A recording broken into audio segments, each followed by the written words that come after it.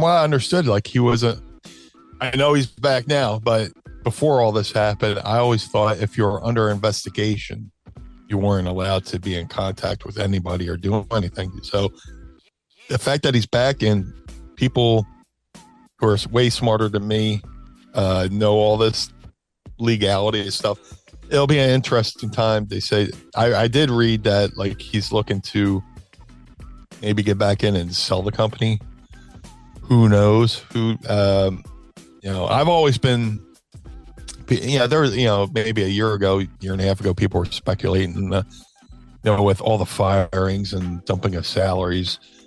Everybody's like, oh, he's going to sell the business. This is what you do. You make the overhead low and the profit margin high. So when you sell it, you go, oh, look at all this money we made with a little bit of spending we're doing. So I know that much. I was like, oh, and my brain, I'm thinking they would sell to some. If I owned a WWE, I would sell it to somebody like Amazon, because you figure Amazon already has their streaming. They sell everything. So imagine being Amazon buying WWE, and you're buying a product that you can sell and keep 100% of the sales for. To me, that would be a no-brainer. Whereas if they sold to another television company, the television company has to set up all that infrastructure to sell like a new WWE zone or stuff like that. Amazon, they have everything already there, so they just send the WWE stuff to the Amazon warehouses. But if he sells, it'll be interesting. The thing I thought never would happen happened. The lure was that Vince will never leave WWE. He will die in the gorilla position. That was, they'll go to the gorilla position one day, and Vince, will have died, because he's obsessed with WWE. He's given his life to WWE. But when he was like, all of a sudden, oh well, I think I'll retire now. It felt so weird. but now he's back. I really don't know what to say, because I don't understand that world of owning, being public. I mean, publicly traded, and everything that goes into that. I would. It's just speculation on my part. So if he's back, I don't know.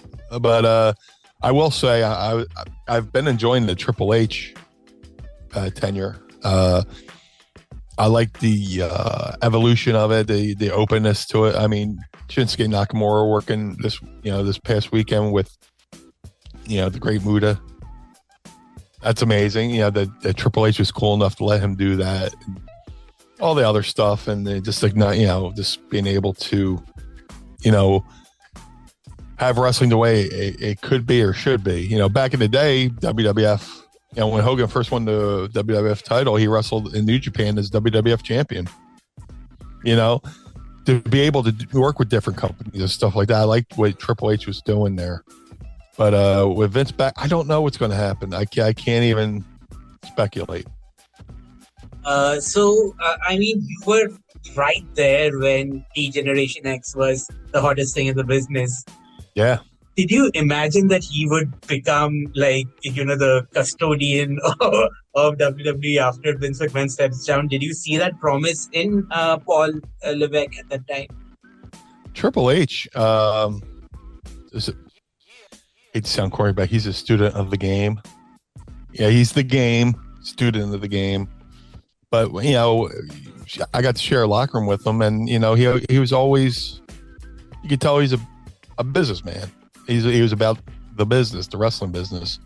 He's about the business of Triple H and the business of WWE.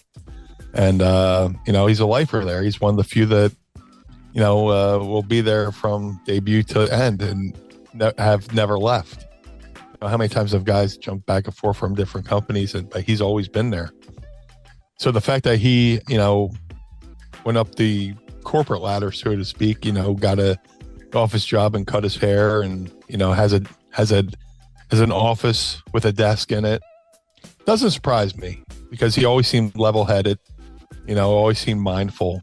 He was very kind to me, even though he was one of the guys up the ladder.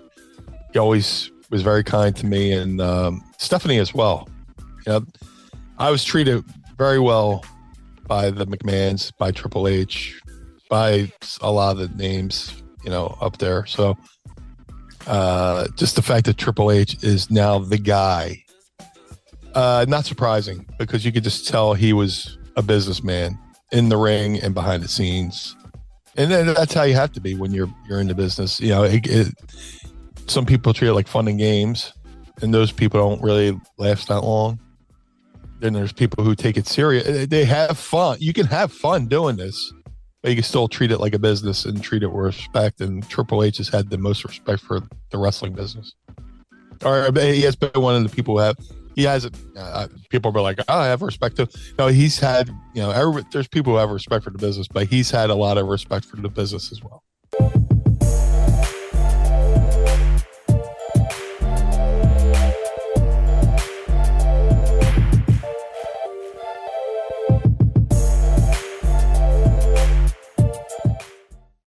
I've seen Paul show up to the ECW arena, like 2 hours before the show with a napkin, with everything written out in the napkin. And you go to WWE, everything's on the computer. It's nicely printed out. There's 2 production meetings. There's a nice printout on the wall of everything with the breakdown of times. Just a little napkin.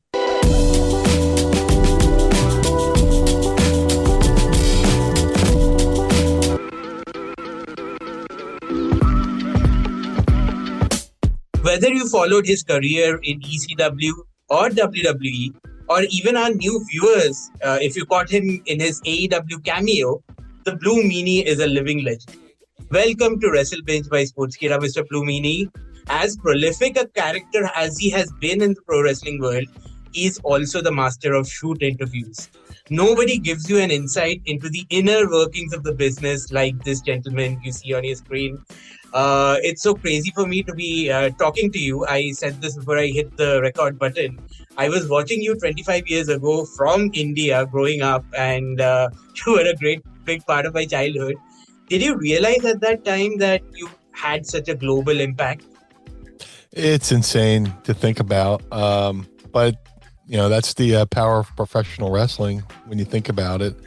I got into this business just like everybody. I grew up loving what I did. I was a fan growing up. I still am a fan today as an adult. I just have the benefit of watching it with a different mindset now. Sometimes I watch it with my pro wrestling eyes, and sometimes I take my pro wrestling brain, put it out, and put my fan brain back in and watch it as a fan as well. So there's things I like. There's things I wish could be better, but back to the question, did I think the stuff I did in wrestling would be still remembered? It's flattering. It's really an honor, just because you never know when you're doing it. It's just you and the audience, and there just happens to be TV cameras there, right, in the room. It's being recorded, but just the fact that with ECW, people take those ECW shows, they pass it on down to their kids like it's a family heirloom. There's like, here, son, here's my ECW. You take it on to the grandkids, and then they pass it down. I have kids who come up to me at conventions. So I loved you in Goldust. I loved you in the Hardys. And I'm just like, man, you weren't alive when this happened. How did this happen? But it's very flattering. It's very humbling.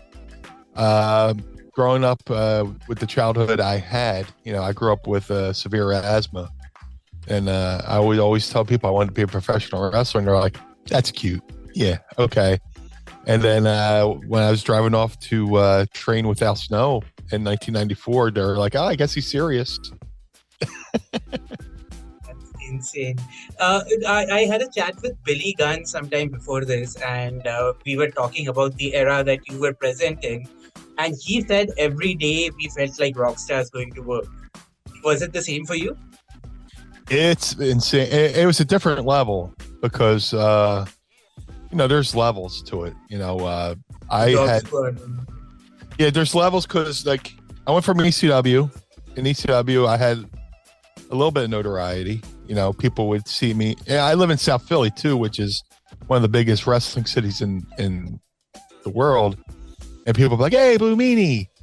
But then you get on WWE TV, and then you got people following you around in the supermarket, you know. And I would go to the airport, and there would be people there just waiting for you. Like, you know, pre 9/11, when people could actually go through security and without a ticket and all that stuff, people would meet you at the gate and stuff like that. But, you know, I had my level, but then like I would see Steve Austin, and like that guy had no peace. He had no privacy. You know, people always, you know, pulling at him from different directions. But I mean, I can get it. I can understand, the pressure that he went through. And I was nowhere on his level, but I had, my success and stuff like that. And it afforded me to have a good life and take care of my family. I was raised by my grandparents and my mom. And, everybody says, pro wrestlers go, oh, well, I paid my dues. Well, families pay dues as well, and they help support my wrestling journey. So when I got to go to the WWE and make some serious money, I was able to tell my mom and grandmom to put all the bills in my name, and I'm going to take care of you from now on. So, getting back to your question of be living life like a rock star. It was living life like a rock star. ECW was a little bit more punk rock. We're a little bit rebellious. We might have been more like the Sex Pistols. All those stories you watch the movies like Almost Famous, and guys are riding motorcycles up and down the hallway, or just crazy parties. WWE was a little crazy, but we had to be a little bit more subdued because we're in the public eye than ECW was.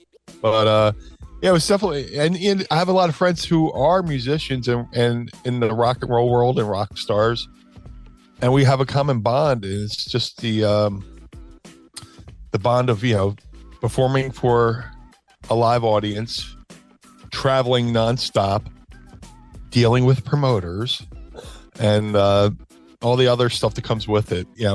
That's why we have such a, Billy Corgan from the Smashing Pumpkins owns the NWA, but he gets the wrestling business perfectly because he's written stories to entertain people through song, but now he's doing it in the wrestling ring. But he also knows what it's like to tour and do live events and stuff like that. That's why I think the NWA, him owning the NWA, is doing so well. So, but yeah, there's always a big connection between rock and roll and professional wrestling. And stand-up comedians. Pro wrestlers and stand-up comedians get along perfectly because we've all dealt with the same stuff behind the scenes to make what happens in front of the camera.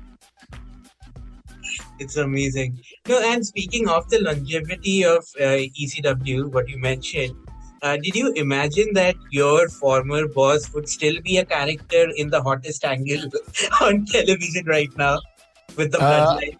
Am I surprised? Am I surprised? No. Paul Heyman was a child prodigy, growing up. He's been in the business since he was a teenager, 14, 15. He's talked his way into shooting ringside at WWE events as a teenager. That's ingenuity right there. And then to be able to turn his photography job into a managing job. Bam Bam Bigelow was the one who dared him to become a manager because he knew he had a gift for gab. Paul was doing locally. There was wrestling in the Philadelphia, Jersey, New York area, independents. I think it was NWC. Paul was doing play-by-play for, and Bam Bam Bigelow was wrestling in Memphis and dared him and said, "Hey, I dare you to come down to Memphis and be a manager." And from there, he became a manager, and then he became a booker with Eddie Gilbert down in Continental, and that's where he dipped his toes into the pool of booking. And then, from there, he became one of the best managers in WCW with the Dangerous Alliance. Just the evolution of where he started to where he is now. I'm not surprised. He has a lot of people who, have been affected by him, either behind the scenes or in front of the camera. He gave me an opportunity. I'm very fortunate that there's plenty of times he could have fired me. I made a lot of mistakes as a young kid. I was only 23 when I started in ECW. I was only in the business a year and a half when I got to ECW. I made a lot of mistakes, but he had been at one time he had been a young performer, and one time he made mistakes. So he would take me aside and be like, "No, next time do this and that."